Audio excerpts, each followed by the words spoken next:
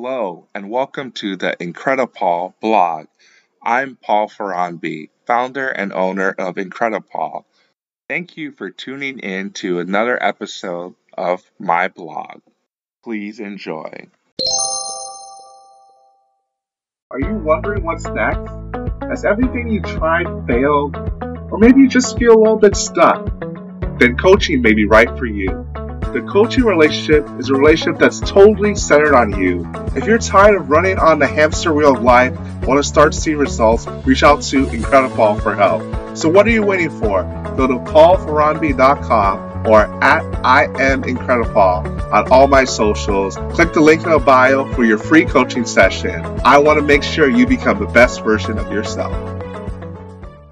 Welcome to Blog 4, Networking in STEM. Jimmy is a senior in college, and he's about to earn his degree in civil engineering in a few months. He's thrilled to fulfill his dream of constructing bridges in California.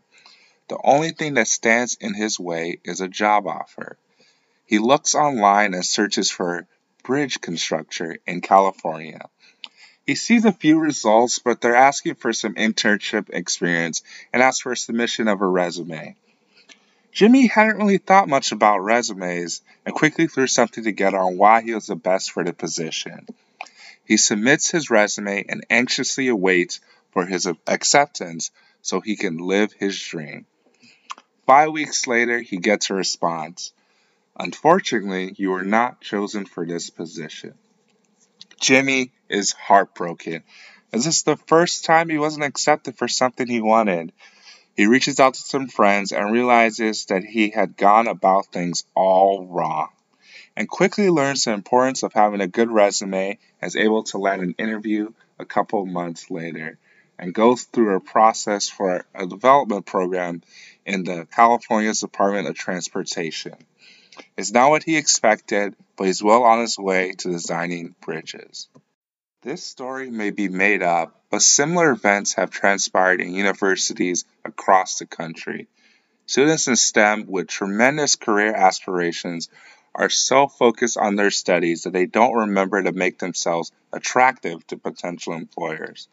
For those of you who are not familiar with the term STEM, it stands for Science, Technology, Engineering, and Mathematics. It refers to careers and majors in these four areas that advance the world as we know it. Students and professionals in this area are usually driven and want to change the world. From a young age, a lot of them are drawn to math and science, and they are parents, teachers, or fellow classmates who encourage them to pursue their dreams. Colleges exposes them to the wide variety of information, but it's important that they stay connected and build relationships as well.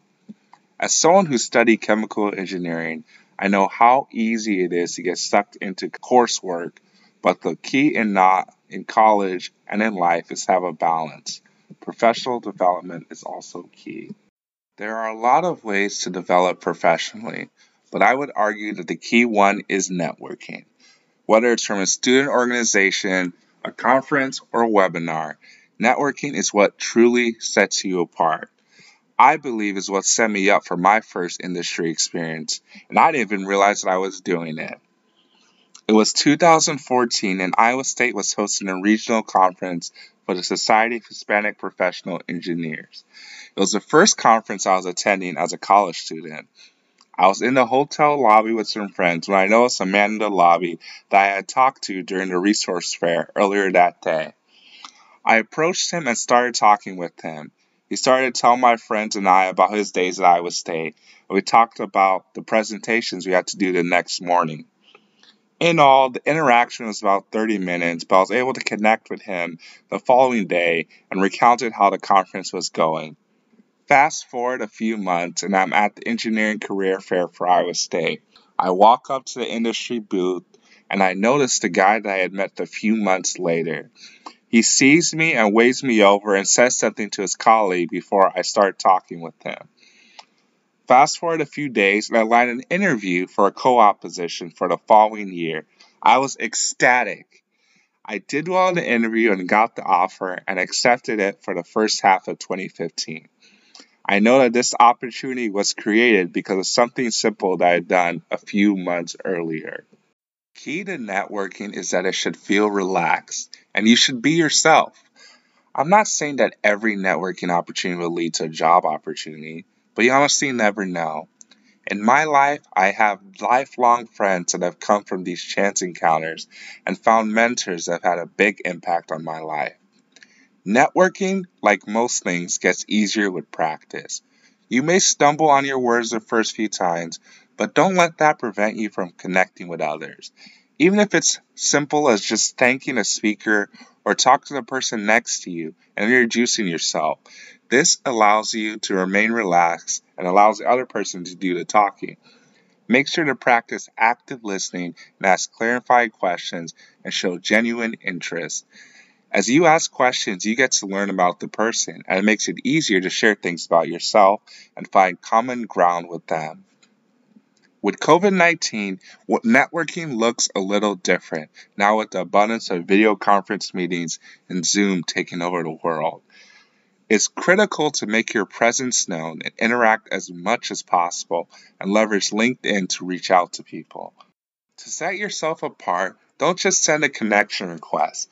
Add a message as well, and maybe share a key takeaway you got from the person's talk. If possible, try to connect with them before the call or talk and look at their profile so you can ask more specific questions. This will greatly set you apart from others, and they will remember you.